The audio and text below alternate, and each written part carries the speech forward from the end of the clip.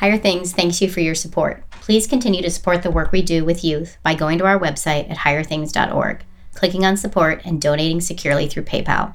Your gift helps us in our mission to support pastors, youth workers, and parents in daring our church's youth to be Lutheran.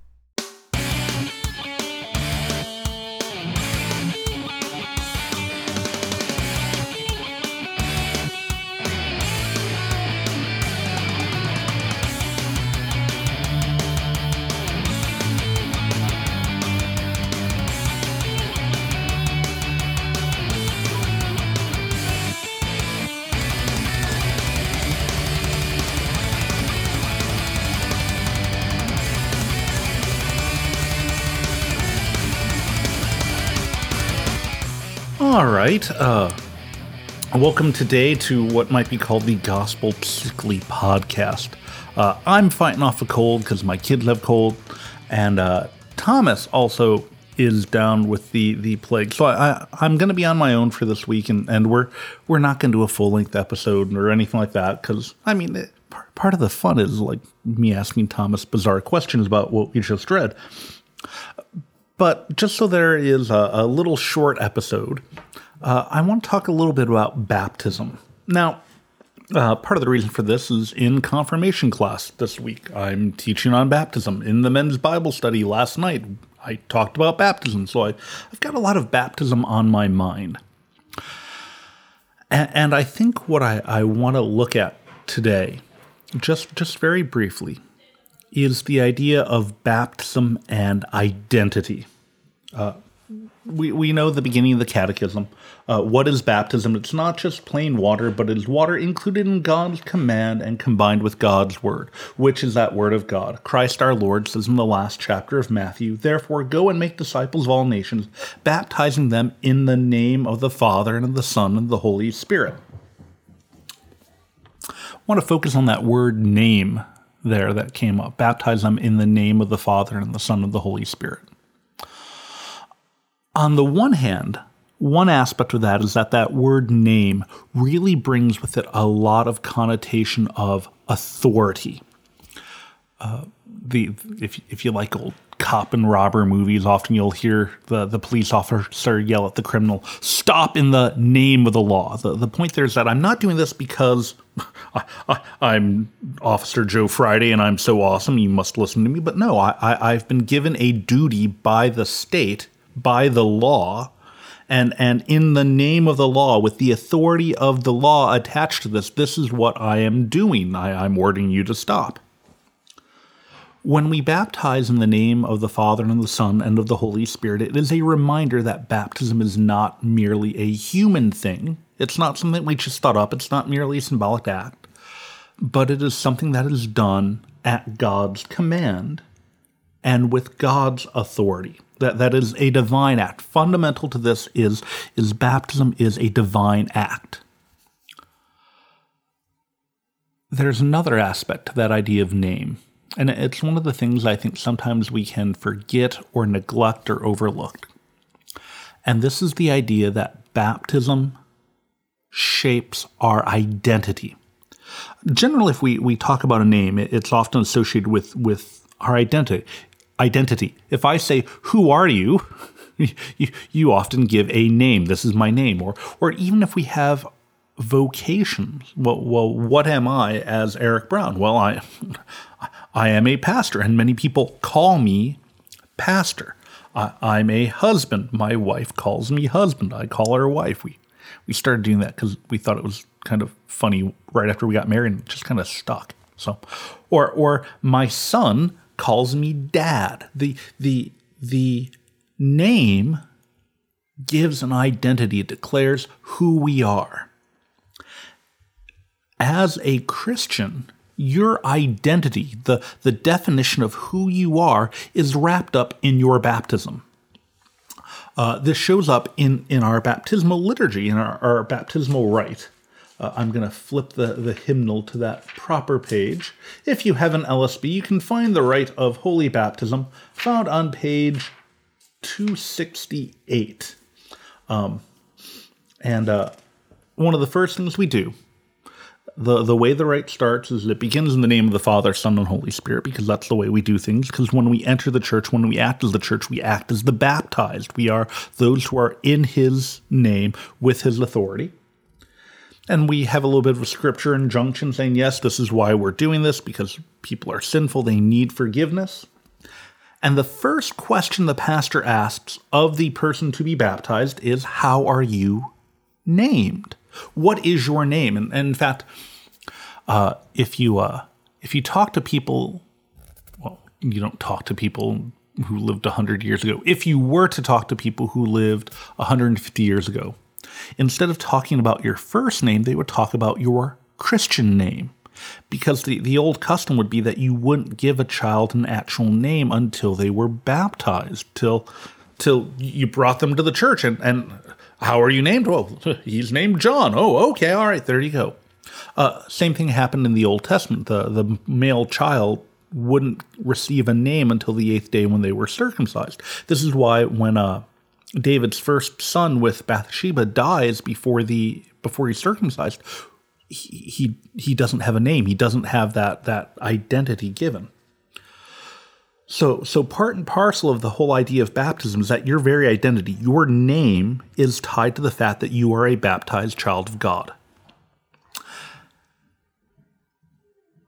When you go through life, wherever you go, whatever goes on in your life, this fact remains. You are baptized. That's your identity. Over and above all the things that go on in my life. Right now, I have people calling me dad all the time. Well, you know what? That's not going to last forever, hopefully. I mean, yeah, sure, I still call my dad, but I live in a different house. Hopefully someday my kids grow up into productive members of society. My wife calls me husband. That's till death do us part. Who knows? I might live 20 years after she dies, and I won't have someone calling me husband anymore. I may even retire from being a pastor someday, and people won't call me pastor. But what will always be part of my identity is that I'm Eric Brown, who was baptized. Baptism is a constant historical fact of our identity. It defines who we are.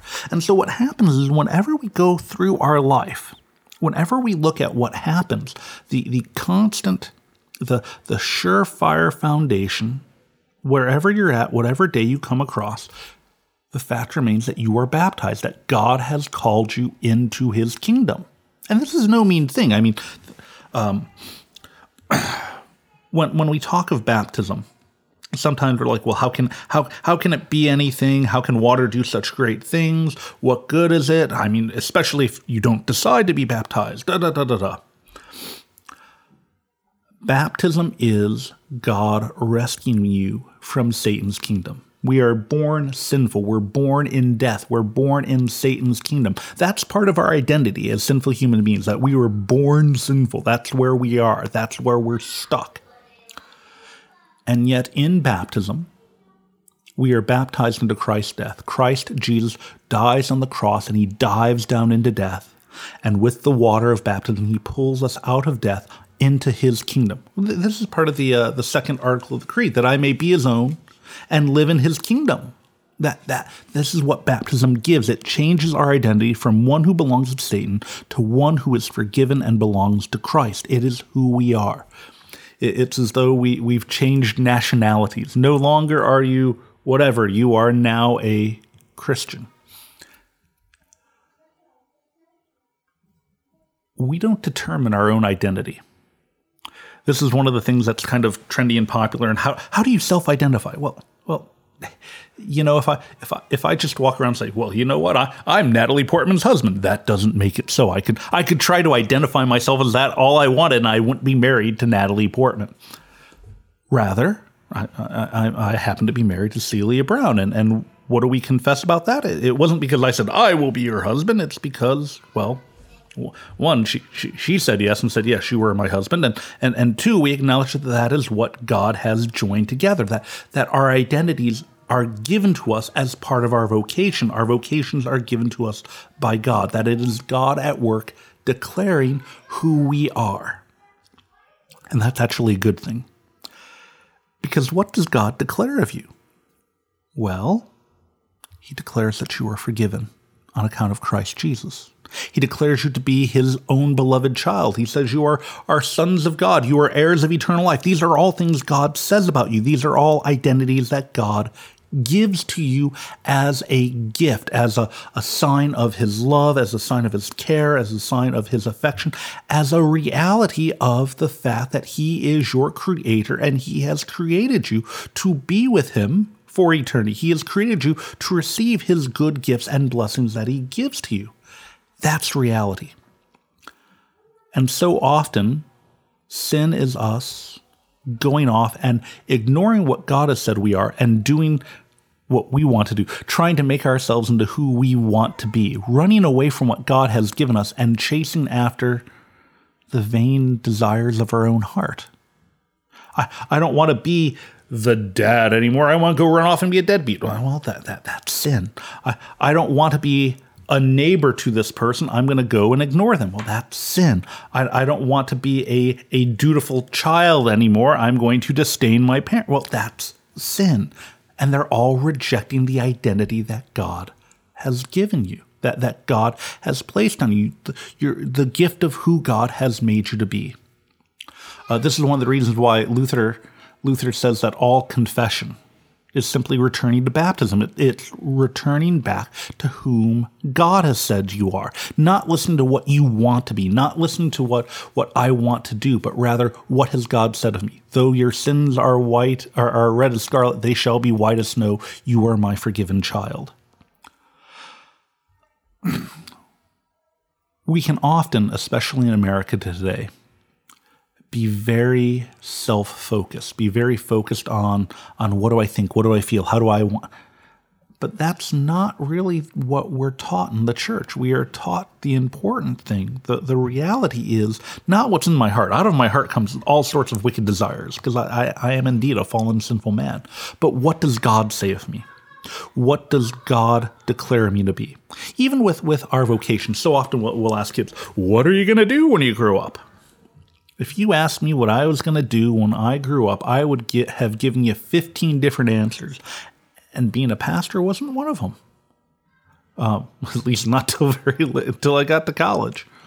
I was going to work on airplanes. I was going to be an aerospace engineer. No, I'm going to be a journalist. No, I'm going to be a pharmacist. No, I did not know what vocations I would be called to. But we have the idea that you need to plan out what you're going to do because you're going to determine your own reality. You're going to make everything the way you want it to be. That's not really the way it works. Our old sinful flesh likes to tell us that. And our old sinful flesh tells us we need to jump through hoops and manipulate and lie and cheat and steal and do whatever you need to do to make your reality be the reality you want it to be. And that's just the old lie that Satan gave in the garden. You eat the fruit, you'll be like God.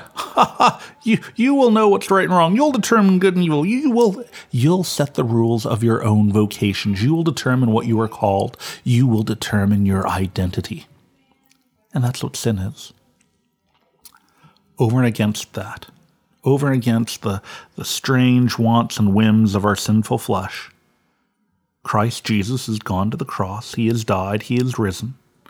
And he has said, because of all of this, you are now forgiven. That's your identity, forgiven. You are baptized. You are now heir. You are co-heir. You're baptized into me. You are now part of my body. The greater reality of who you are is not your wants, your whims, your desires, but you're a Christian. You are a member of the body of Christ. And we are tempted to define ourselves by our desires. That's what the society, that's what the world tells us to do today. And it misses the point. You aren't defined by what you want. You aren't defined by your sinful desires anymore. You aren't even defined if your sinful desires are justified, or if you can find a way to say, okay, well, it's really not bad because I'm not really being greedy here because I'm really all doing it for my family. No, you're no longer defined by self-justification. You're no longer defined by trying to jump through hoops to prove that you're fine and you're right and all that. No.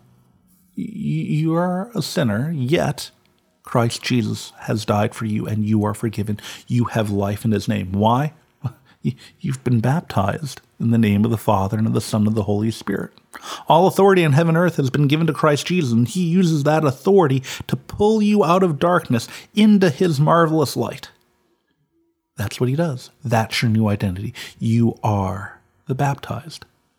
So really, if you want to be accurate, it's not best to say I was baptized, but to say I am baptized, because it is who you are. It's your identity. So, with this happy little short segment done, enjoy your life as the baptized. Be confident in all the vocations, the identities, the realities that Christ lays upon you, the gifts that he gives you, because he's called you to be his own. And he gives you responsibilities, duties, tasks, places in life. Consider your station in life where he has put you, and rejoice in the tasks he lays before you, because they are all good gifts. Why? Because you're his baptized child, and he loves to give you good things. So, those are some thoughts for the day. Enjoy. Have a great one. Okay, so all that good stuff. Probably should come up with a good ending. It's really hard to come up with a good ending sometimes, but we'll just meander on off. The Lord bless you and keep you this day. Have a great one.